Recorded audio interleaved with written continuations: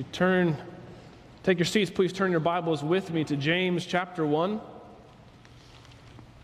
It's page 1011 in the Black Pew Bible there in front of you.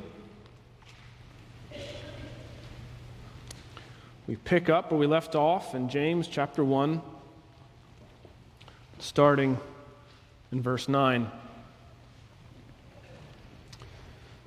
James, the apostle, the brother of Jesus, says, "Let the lowly brother boast in his exaltation, and the rich in his humiliation, because, like a flower of the grass, he will pass away. For the sun rises with its scorching heat and withers the grass. Its flower falls, and its beauty perishes. So also will the rich man fade away in the midst of his pursuits." At family gatherings like Thanksgiving or Christmas, there are two subjects you're not supposed to talk about: religion and politics. And in polite church company, there are two things you're not supposed to talk about: sex and money. And James isn't talking about sex. Like your crazy uncle who's unafraid at the dinner table to go into religion and politics, Pastor James is unafraid to quickly apply the gospel to the way we think about our money. James has been unabashed. He comes out hot and heavy as soon as verse 2, saying, "Count it joy, your trials, your temptations, the hard things in life, count them joys." And he doesn't let up at all. He goes on to explain his goal for his letter. That is namely to help us to be complete Christians, mature in our faith, lacking nothing. He explains, the thing you're lacking if you're a Christian most likely is wisdom, to have the mind of Christ in you. He says if you're lacking that, well, pray for it, he says in verse 5. Even more fundamental than wisdom, though, to the complete Christian, of course, is faith. How are you going to ask for wisdom if you don't even believe in the God you're asking to? And how would you begin to commit to that God if you hadn't committed fully? You can't be double-minded. That's where we left off last time in verse 8. You can't be unstable. No, the complete Christian, James's goal, my goal, your pastor's and elder's goal for you, she is someone who's applying the gospel, the way of Christ, the revelation of God to every part of our lives, and our wealth, of course, is included. No Christian is complete who hasn't thought about how their faith applies to their finances. The wisdom of God, the way of Christ, needs to be applied perhaps most fundamentally to our money.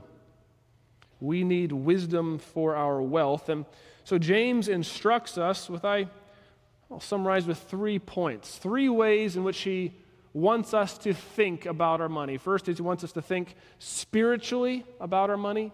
Secondly, he wants us to think theologically. And thirdly, he wants us to think eternally. Spiritually, theologically, and eternally about our wealth or our lack thereof, so that we might be wise and complete, mature in Christ. Pastor James is speaking to the church in verse 9 when he says, "Let the lowly brother exalt or boast in his exaltation." We might assume right from the beginning that when he says boast in your exaltation, he means your spiritual exaltation. You might know from firsthand experience that there is nothing quite exultant about poverty.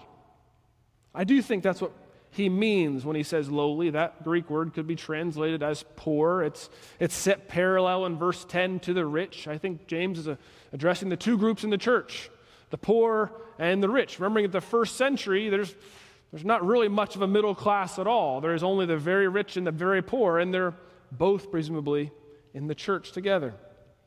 And the boast word can be difficult here in verse 9. Let the lowly brother boast. We tend to think that's a word for someone who's braggartly, and that's how they're speaking. But I think it's more helpfully glossed to something like exalt or glory in your exaltation. So I think of verse 9 could be more helpfully translated something like, let the poor brother exalt in his exaltation. Let the poor brother exalt in his exaltation. And again, there's no obvious or simple exalting in your hunger or coldness or despair of poverty, especially in a pre-Christianized world, especially to Christian refugees, those under the persecution in the first century, who have been presumably divorced from their families and communities, those who have come out of the Jewish community and are following Christ now. James is not calloused in any way to their plight. Later in this letter, he'll instruct true Christians to be caring for not only their spiritual needs, but their physical needs. We'll come to that. But here in these verses, he addresses the poor brother, and we should notice that his wisdom is particularly countercultural. The world has several things it says to the poor. I might try to summarize them with two phrases. The worldly wisdom to the poor is to either get out or get even. I do think that the message of get up or get out sees lowliness or poverty perhaps as a fate worse than death. The left in this country, the pro-abortion movement, points to the fact of why abortion should be legal. Well, they would be born into poverty anyway, as if poverty itself was a fate worse than death, as if poverty itself was the ultimate thing to be avoided, whatever it takes to avoid, lie, cheat, and steal. Indeed, we see on our television screens continually a kind of a mass looting that seems to happen, and it seems like the general attitude of the country is, well, they're poor, and so you got to do whatever you can, whatever it takes to get out of poverty.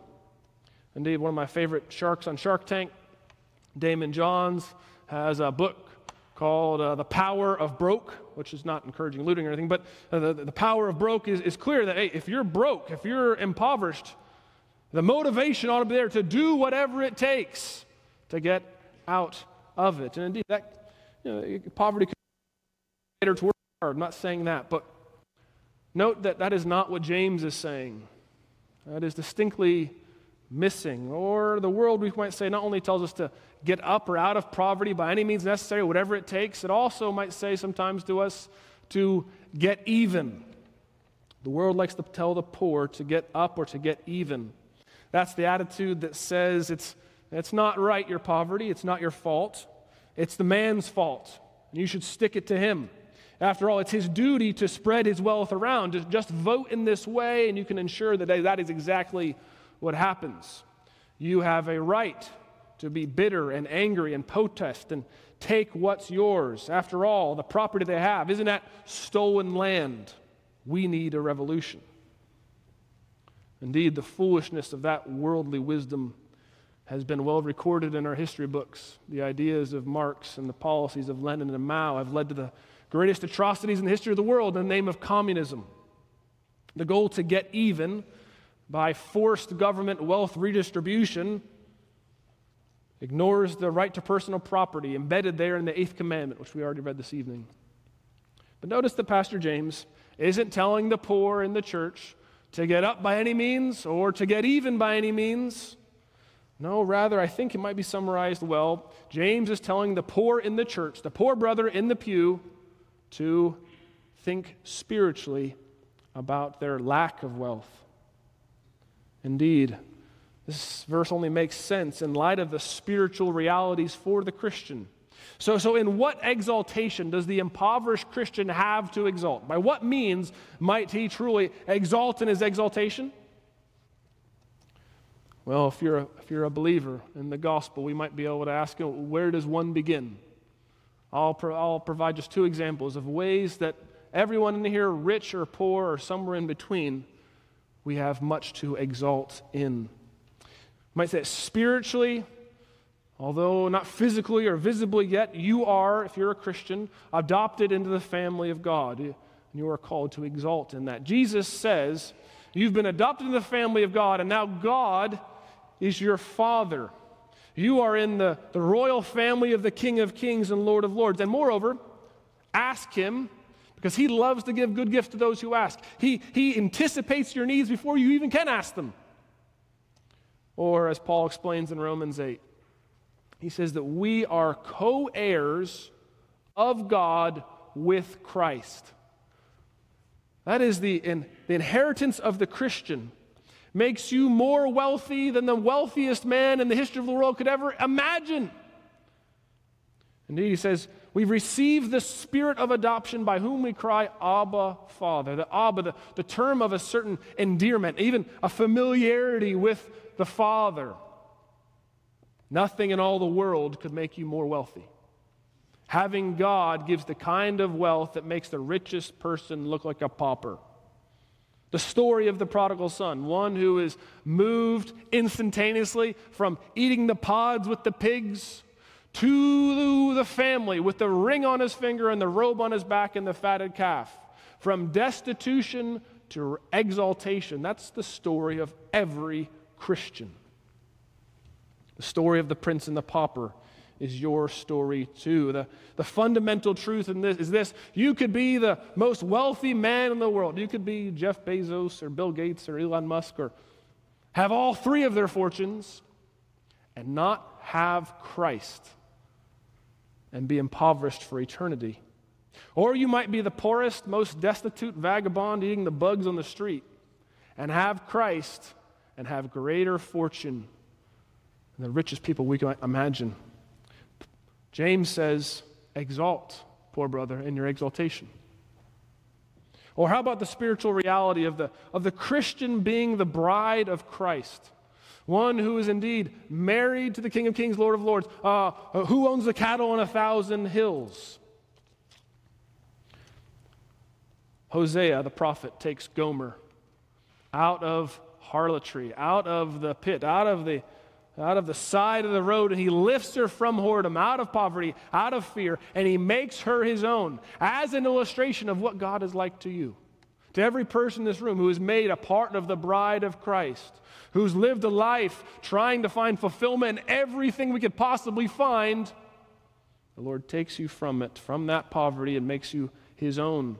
The story of My Fair Lady is your story too. The lowly Christian is exalted, you see, in adoption and in marriage. And we could continue to go. We could continue to work through each aspect or facet of the gospel, each one of the benefits we receive in Christ and union to Him by the power of the Holy Spirit today.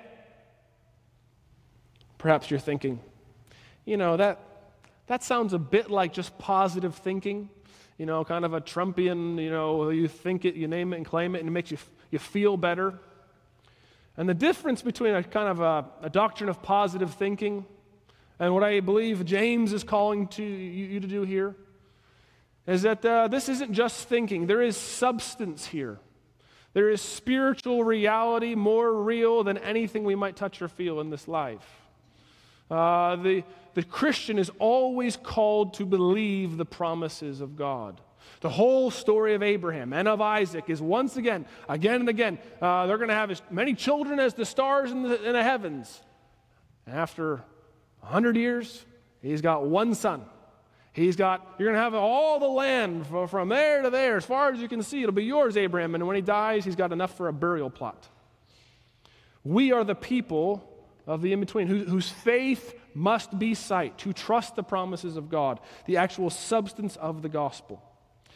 And this call to think spiritually about our wealth is not only to the poor brother, but look at verse 10, it's also to the rich brother. He says, and the rich in his humiliation.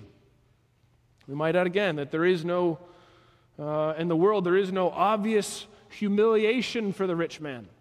What is the worldly wisdom for the rich man? Perhaps it comes through in some of the mantras of our day. If you got it, flaunt it. After all, the economy needs you to spend it. Express yourself in your brand loyalty. Show yourself as one who is fun and adventuresome and interesting in your travel on Facebook and Instagram. You deserve, after all, that extra bit of comfort and security in that neighborhood or that car or that house. Now, the worldly wisdom to the rich is the antithesis of James's wisdom to the rich brother in the pew. The worldly wisdom is exalt in your exaltation, rich man. James says exalt in your humiliation. Now, what humiliation does the rich brother here tonight in our pew, the rich brother in the church, what humiliation is he supposed to exalt in? And I would say, of course, it's not a visible or a physical one, but indeed a spiritual one. See, what the world says gives you your security, your identity, your status. You must turn from and find only in Christ. This is what Jesus illustrates for us in Matthew 19, in the story of the rich young ruler. Remember, the rich young ruler comes to Jesus and he asks, what must I do to be saved? And Jesus, lays out the commandments for him. And the rich young ruler explains, well, I've kept all those commandments from my youth. Jesus says, but one thing remains. Sell all that you have and give it to the poor and come follow me. And the rich man walked away sad. In other words, Jesus demands from him, physically and materially in that moment, what he demands of everyone spiritually. Jesus explains in Matthew 6, Jesus says, no one can serve two masters. For either he will hate the one and love the other, or he'll be devoted to the one and despise the other. You cannot serve both God and money. Jesus is saying, what the world offers you for your security, your status, your identity, your convenience, you must humble yourself from. You must see the lie that's portrayed for you, that you can find in your money, in your wealth, that which only God can provide. Jesus says, as we've read even this evening, blessed are the poor in spirit, for theirs is the kingdom of God. You see, it is only the one who knows themselves spiritually impoverished, who have been humbled to the state. They know they have nothing by which to commend themselves unto God. It is only those who are true brothers in Christ. See, the world says, exalt in your wealth. They want you to come to their parties and their feasts and their fundraisers. They think you've got it. The rich believe the lie of the now that money preaches. Money says you're safe and secure and comfortable. And Jesus says, Luke 12, to the rich man, fool, this night your soul is required of you. And the things you have prepared, whose will they be? Jesus says, so is the one who lays up treasure for himself and is not rich toward God, or rich spiritually.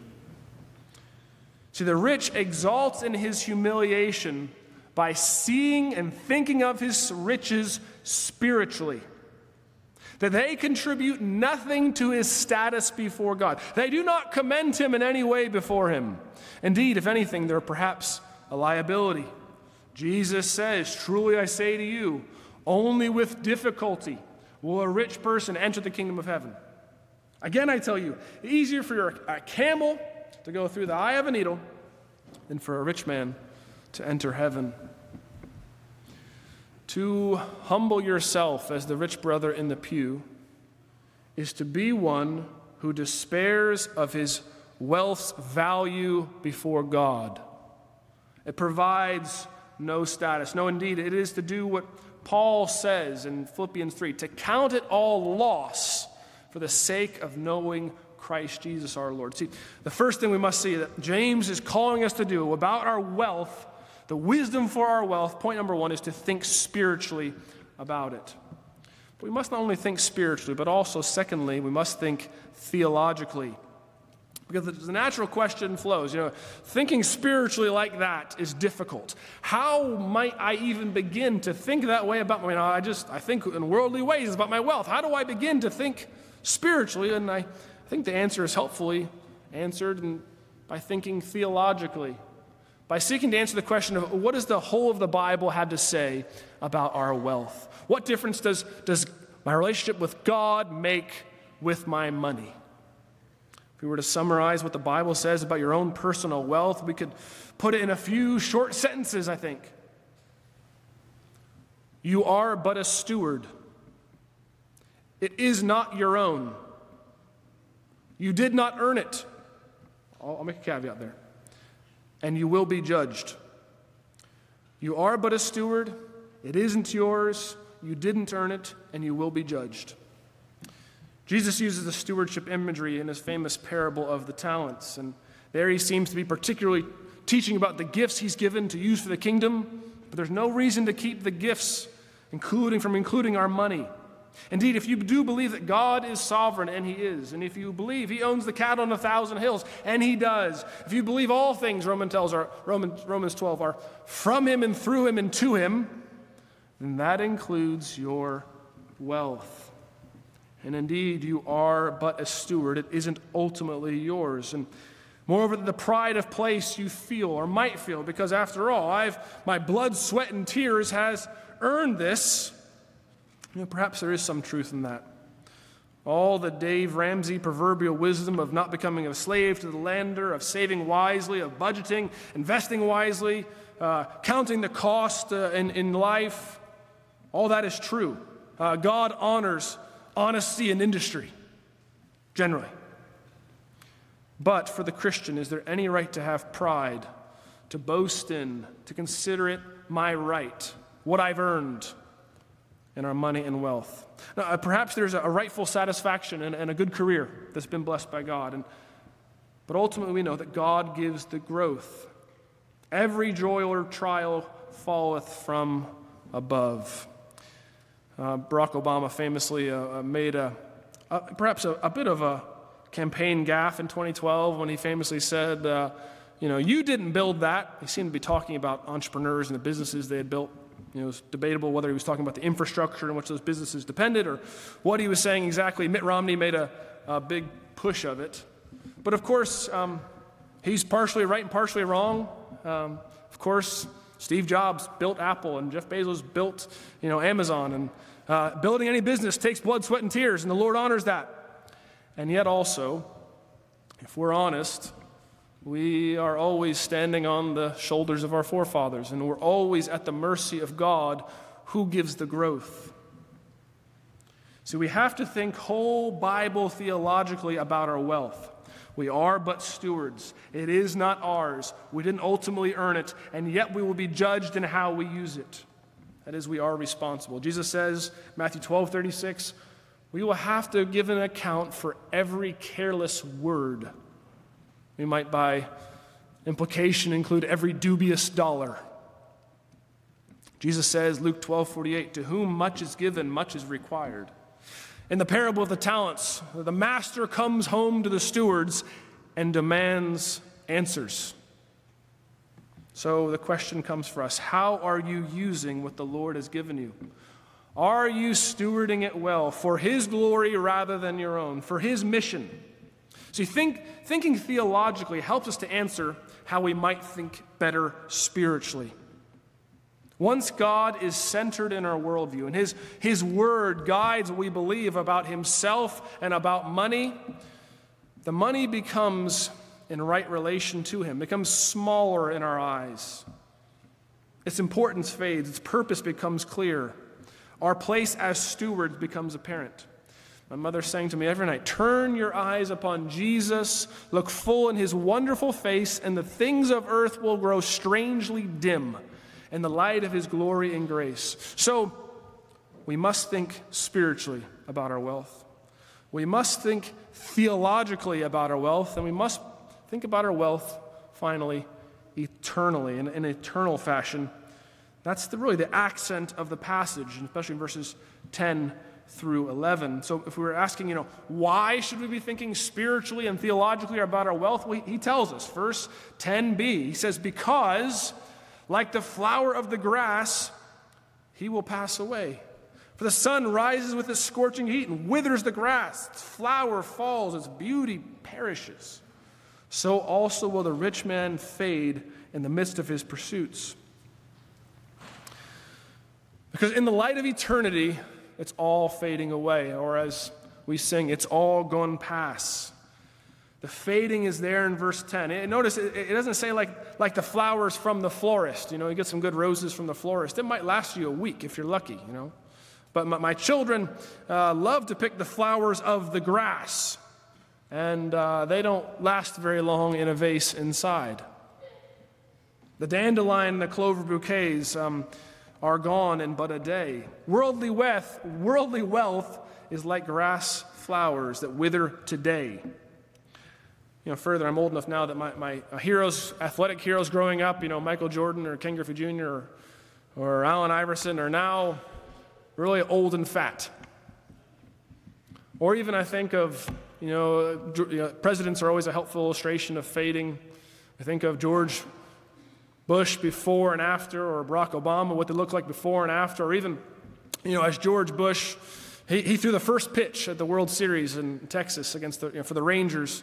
This World Series, Game 1. And he was not the same George Bush in 2001 that stood in Yankee Stadium with a bulletproof vest and hummed in a strike. Now, the George Bush that was there in 2023, from in front of the mound, didn't make it to the plate.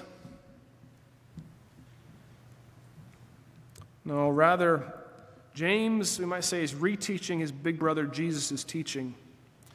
Jesus tells us to think eternally. He says, do not lay up for yourselves treasures on earth, where moth and rust destroy, where thieves break in and steal, where things fade. But lay up for yourselves treasures in heaven, in eternity, where neither moth nor rust destroys, where thieves do not break in and steal, for there where your treasure is, there will your heart be also. Isaiah says it and Peter says it. We say it every Sunday morning. All flesh is like grass, and all its glory like the flower of the grass. You see, in exalting in his humiliation, the rich man is freed from this fading. But not only is he freed from the fading, he's also freed from the judgment. I do think it is judgment pictured in verse 11. The rising sun with its scorching heat.